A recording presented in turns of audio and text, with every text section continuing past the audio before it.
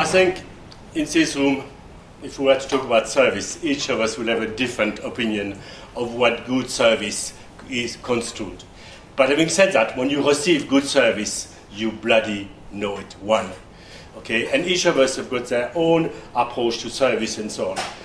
If I have to describe service at Le Manoir, I've even written it somewhere, okay, for the team at Le Manoir. Okay, it is really, for me, service is a multitude of little details which are completely insignificant. But if you lay them one upon each other with your intelligence, with your team's intelligence, then you are likely, maybe for 1 second, to touch excellence.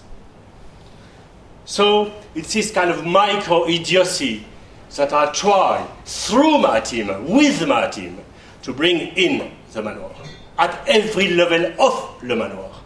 Whether it is design, whether it is food, whether it is welcome and hospitality, or whether it is bedrooms or the gardens, and to create something, an ensemble which is coherent, an ensemble which touches you, which gives you an experience.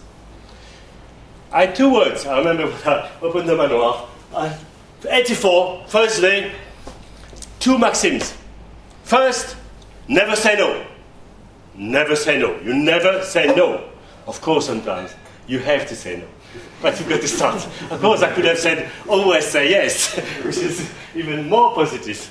But I wanted, because I knew I come from an industry which easily says no.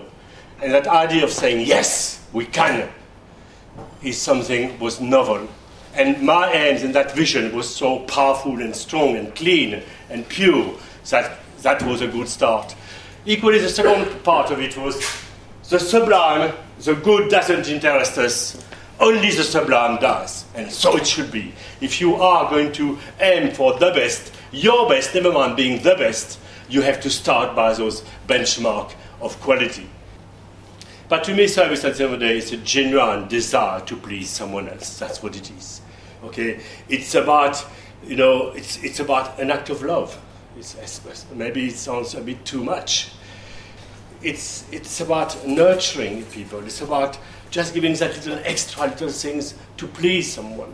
Okay, but in order to do that, of course, we need to teach these people. It's all very well to demand that from our staff, but we also have to teach them, enable them, empower them with knowledge.